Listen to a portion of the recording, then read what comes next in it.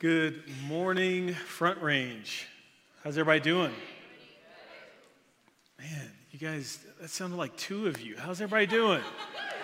Awesome. Way to go. So glad to be with you. My name's Darius. I've gotten to be here with you guys a few times now. We were praying this morning, and Pastor Jeff said, and I've known Jeff for a long time. He said, Darius, you kind of started as a guest. I've known Jeff and Ernest for a long time. He started as a guest, and now he's a friend. So I'm just happy to be a friend to Front Range. How about that? Amen? Come on. Thanks for having me. A couple things. One, my kids, I've been married 17 years, and my wife and I have 4 beautiful kids, and now we have 2 in high school and 2 in middle school, so they're right there kind of in that camp range. Youth camp range, and youth camp was a blessing in my life, and it's a blessing in their lives, and so we want to sponsor a kid to go to camp here at Front Range as well. I've thought about sending my kids to Front Range camp, but they already have camps that they're going to, but we want to sponsor a kid for Front Range, and so I'll connect with you, Jeff, to make sure that happens. I was super encouraged. What's your name? Can I embarrass you really quickly? Cameron, how old are you? You're almost 12. Are you going to camp? If she wants to go to camp, we'll sponsor her. Yeah, I was super encouraged by your worship during worship this morning. I mean, you were going after Jesus, and so you just keep doing that. Amen? God's going to meet you in that worship. Yeah, we'd love to do that. So we got a lot of road to travel today and a short time to get there, so I'm going to jump right in. Can I pray for us? Amen. Father, thank you for your goodness. And church, I just want to invite you to take a few deep breaths in to receive the blessing of God. The mere fact that you're breathing breath right now represents the blessing of God. You're on this side of heaven. You've got family to enjoy, friends that love you, got a job to go to, or you're retired. Either way. You've got clothes to put on and food to eat. Just think on the goodness of God in your life. And I just want you to take in God's blessing this morning. Things aren't perfect, but man, you're right where God wants you to be. You are loved, you are seen, and you are known. And so we receive in that posture today. Father, thank you for who you are and all the amazing things that you've done and all the amazing things that you're doing right here in Front Range, in this community, in our state, in our world. God, we just count it a privilege to be called sons and daughters of the Most High God.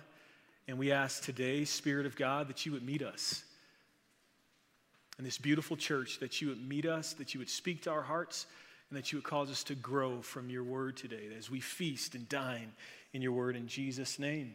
Amen. As I was preparing for this message over the last couple of weeks, I came across this really cool story that connects and aligns, and I want to share this with you.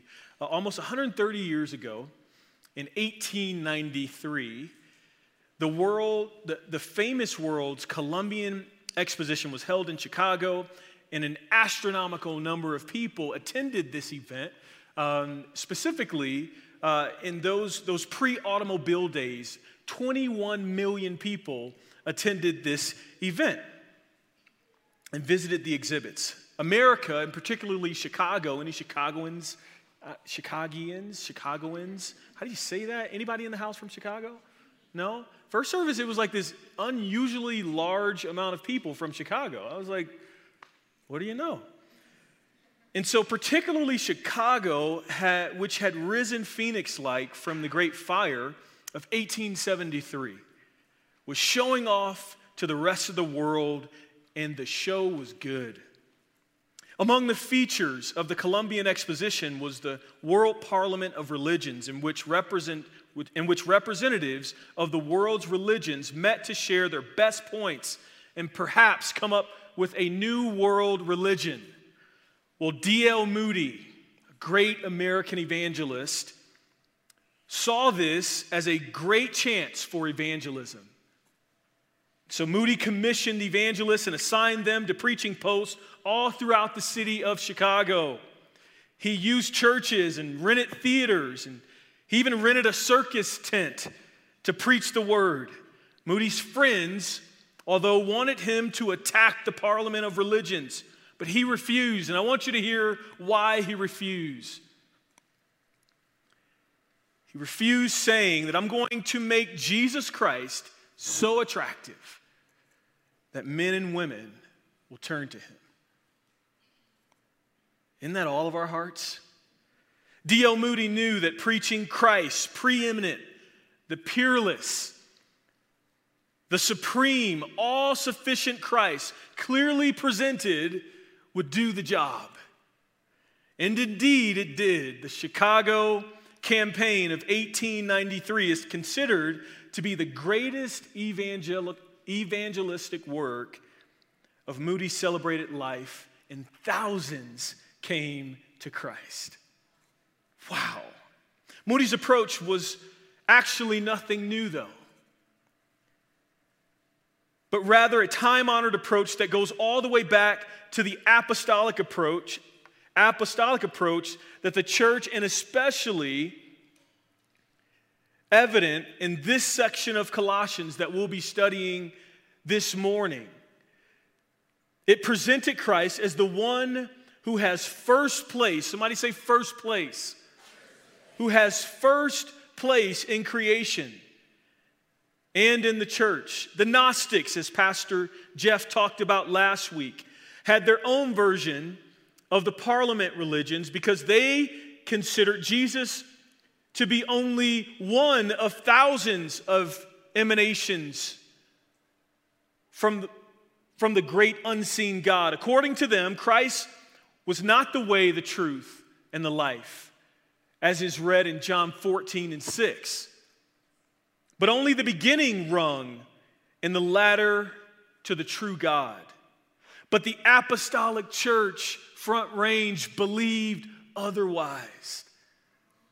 Here's what the apostolic church in the New Testament believed. They believed, to use a cliche, that either he is Lord of all or he's not Lord at all. This is what Paul taught so positively and beautifully in the passages of Scripture that we're going to read this morning. Chapter 1 of Colossians, verses 15 through 20. And the most closely reasoned presentation of the supremacy of Christ anywhere in the Bible is found in these passages. It's why our title this morning is First Place, the supremacy of Christ. Amen? See, as we dive into these verses of Scripture, Pastor Jeff and I were talking during the break, and each verse is power-packed, and you could literally teach a sermon series on each verse of Scripture that we're going to read in Colossians chapter 1, verses 15 through 23. And as we pick up where Jeff left off last week from the Gospel of Formula One, I'm partially kidding. We're going to continue in our series studying through Colossians.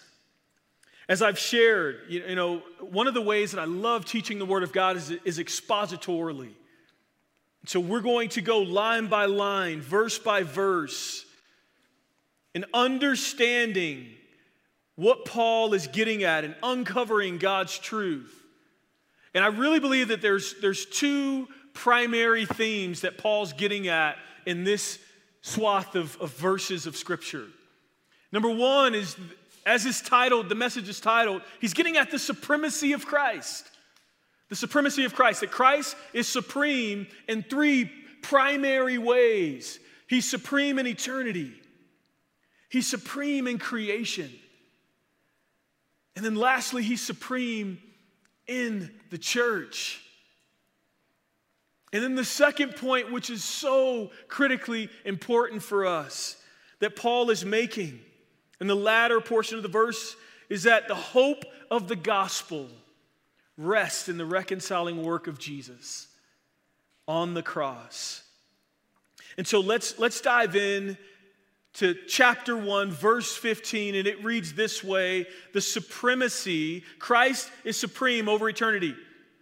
Verse 15 says, Christ is the visible image of the invisible God. Christ is the visible image of the invisible God, of a God that I can't see. Christ incarnate, God in his infinite mercy, in his endless grace, sent his only begotten Son to be the visible depiction of his invisible self. Jesus, I love how one of the concordances read that Jesus is literally the exegesis of God. Wow. If any of you study the Bible, you've heard that term. I learned that term in seminary years and years and years ago. That word exegesis just simply means interpretation. Jesus is the interpretation of God. The Greek word translated image, the Greek word translated image is icon, which we derive our English word icon.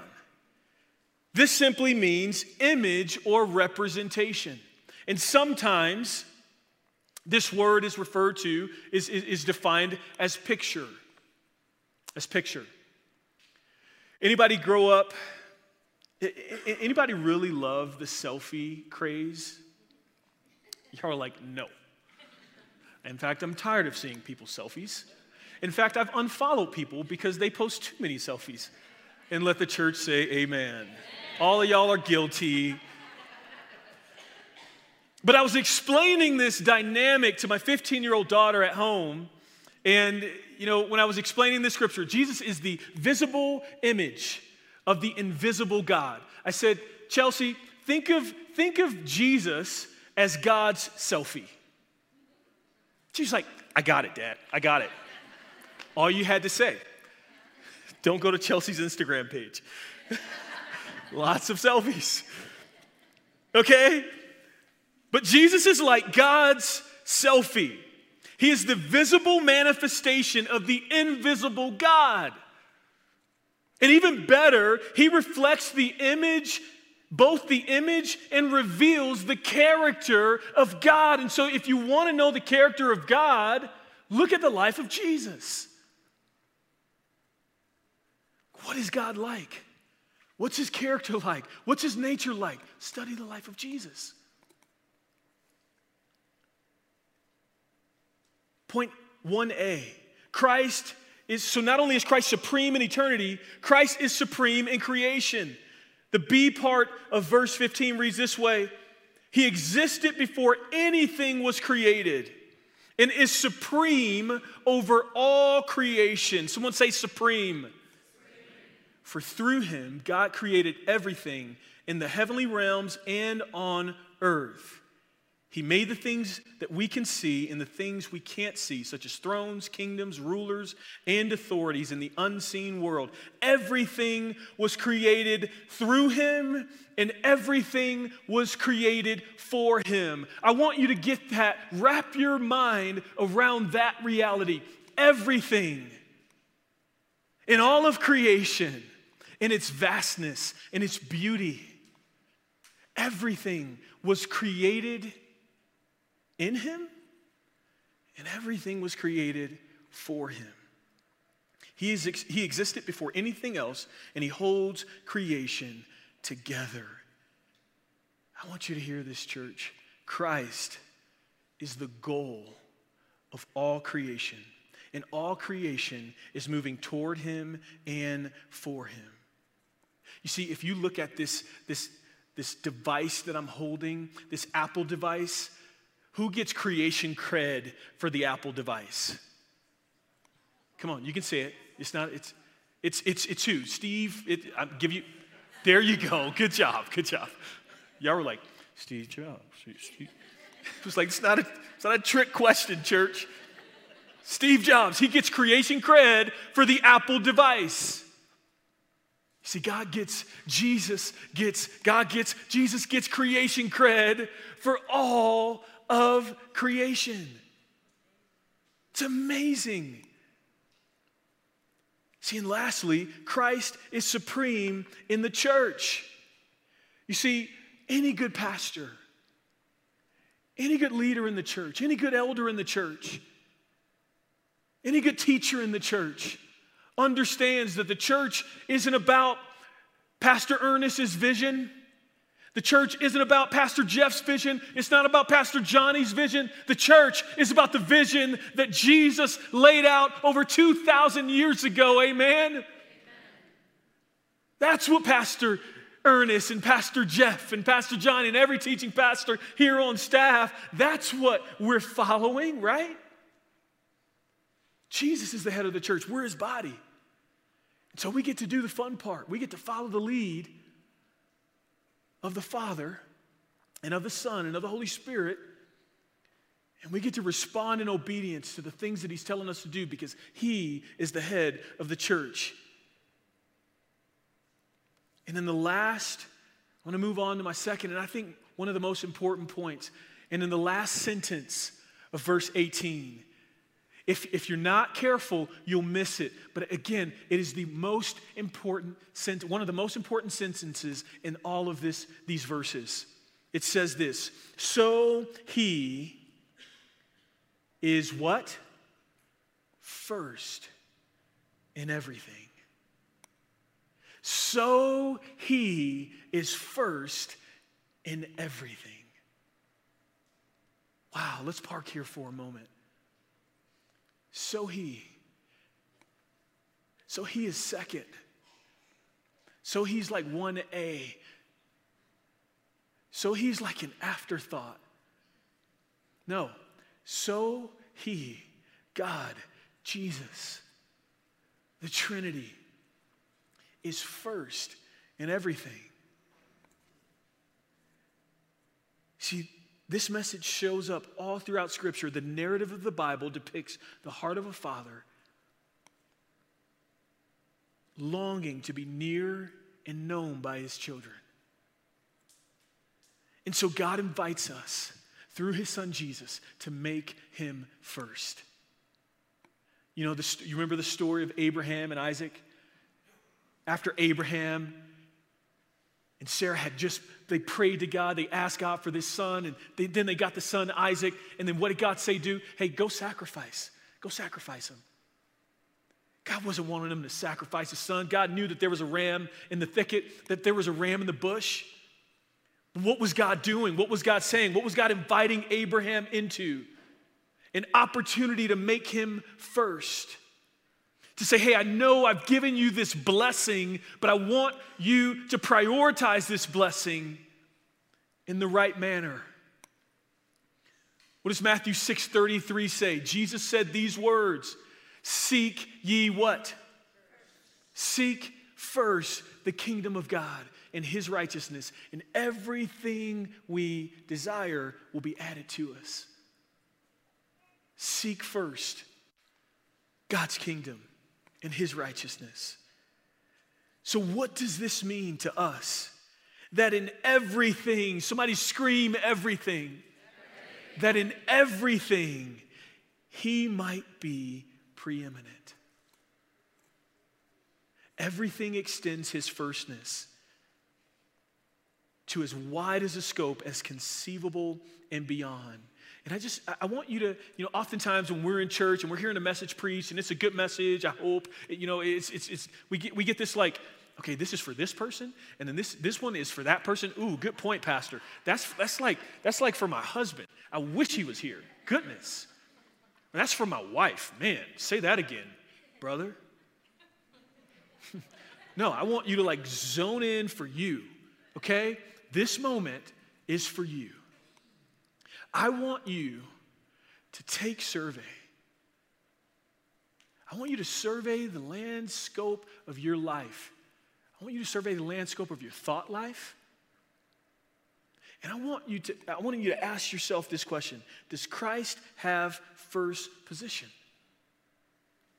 Does he have first position? And think about it in this context. Does he have first position in your families? The way you lead your family? The way you think about your family? The way you treat your family? Kids, spouse, siblings? Does it reflect the nature and the character of Christ? What about your marriage or your dating relationships? Your singlehood? What about your profession? Your mission or your ministry? You're like, yeah, it's about Jesus. No, but ministry is probably some of the space that's full of ego and full of flesh. It can be. What about your athletics? Matters of intellect, your time, conversations, pleasures, your eating. How about your eating? What you watch, what you create, the music you listen to. Is God getting sloppy seconds? Is it like, are we treating Jesus being first like kind of yeah, but? Because we can justify everything that we do, right? The thoughts we think when our boss is walking out of the door and we're wanting to like chuck something at the back of their head because they've just said something really stupid again. Y'all are laughing because it's like yes and amen. I want that to marinate in your hearts because I'm gonna invite us to do something in about 3 minutes. And the last point I think is the most important because man, this is the hope of the gospel. Number 3, it just says this: the hope of the gospel rests in the reconciling work of Jesus on the cross. Verse 19 picks up, for God in all his fullness was pleased to live in Christ, to be the visible manifestation of the invisible God. And through him, God reconciled everything to himself. Somebody say, I'm reconciled to Christ. Come on, that's personal. I, Darius, Renard Wise II, don't laugh at my middle name, is reconciled to Christ. And he made peace with everything in heaven and on earth. Why does the world look like it does, Darius? He's made peace with everything in heaven and on earth by means of Christ's blood on the cross. And I want you to hear this. Verse 21, this includes you who were once far away from God. Can we just like park right there for a moment? Because sometimes I think we forget. We get like selective amnesia in the church. We totally do. Like we hear someone like living in sin and we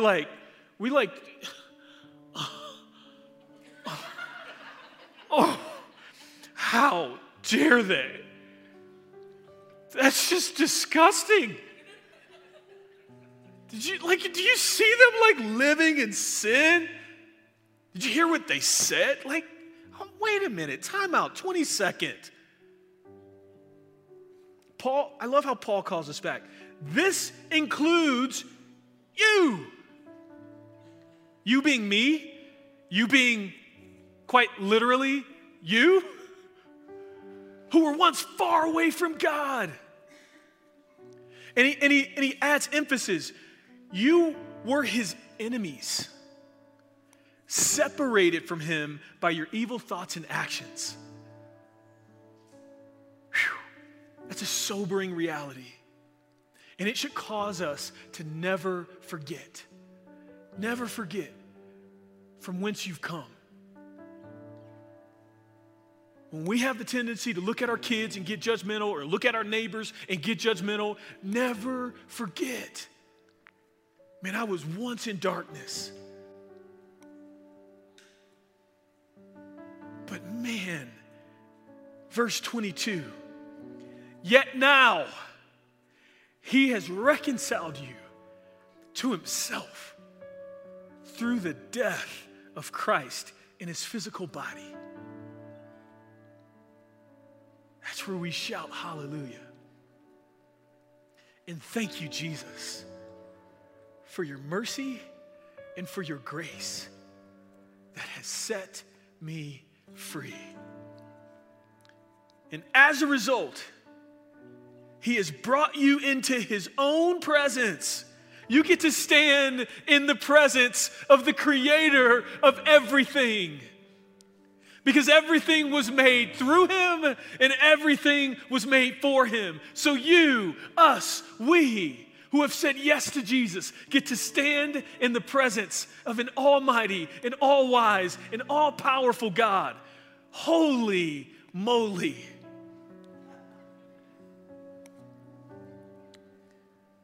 And even better, and you are holy and blameless as you stand before him without a single fault. I could burst. You're holy and you're blameless because of the work that Jesus did on the cross. What does holy mean?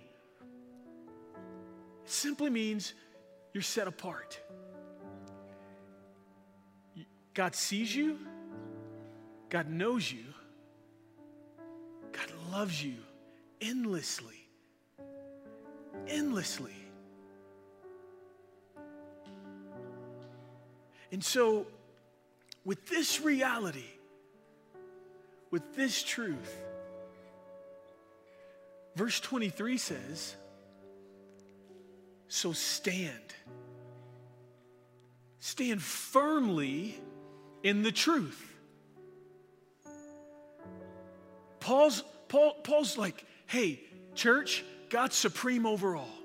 The application points are on the screen. He's supreme over all, okay? He's in total control. He gets creation cred for everything. He's supreme over all. And guess what else? He's reconciled you. He's brought you near to himself through Christ's death on the cross. Amen. And then it gets even better. And then he starts admonishing us. Hey, because of those things, here's what I want you to do. I want you to put them first. Put them first. Put them first. Not only has he reconciled you, but you stand before him. I don't care what the world tells you. I don't care what your inner thoughts tell you. I'm nothing. I'm trash. That thought that I thought was horrible. The action, how I treated my mom was so bad. How I talked to my spouse was just horrible. Yes. But if you confess your sin, he is faithful and just to forgive us. Amen. And then Paul says, so stand firmly. Firmly. This is a little shaky, okay? This platform, this part, a little shaky. If you're watching online, you can't see this, but it's made of wood, and I'm pushing 200, okay? If I was to stand on that, I'd be a little scared. But this is concrete, man. Paul's saying, stand firmly on the reality that we just talked about. That you're reconciled to him. That you are seen, known, and loved by the creator of the universe. He's got a purpose and plan for your life. Stand firmly in that truth. Here's what I want you to do throughout the week. Here's my challenge to you. Front Range, throughout the week, I want to challenge you to practice. Keyword, practice. You're not going to get this right. In fact, you're going to fail a lot. That's the point.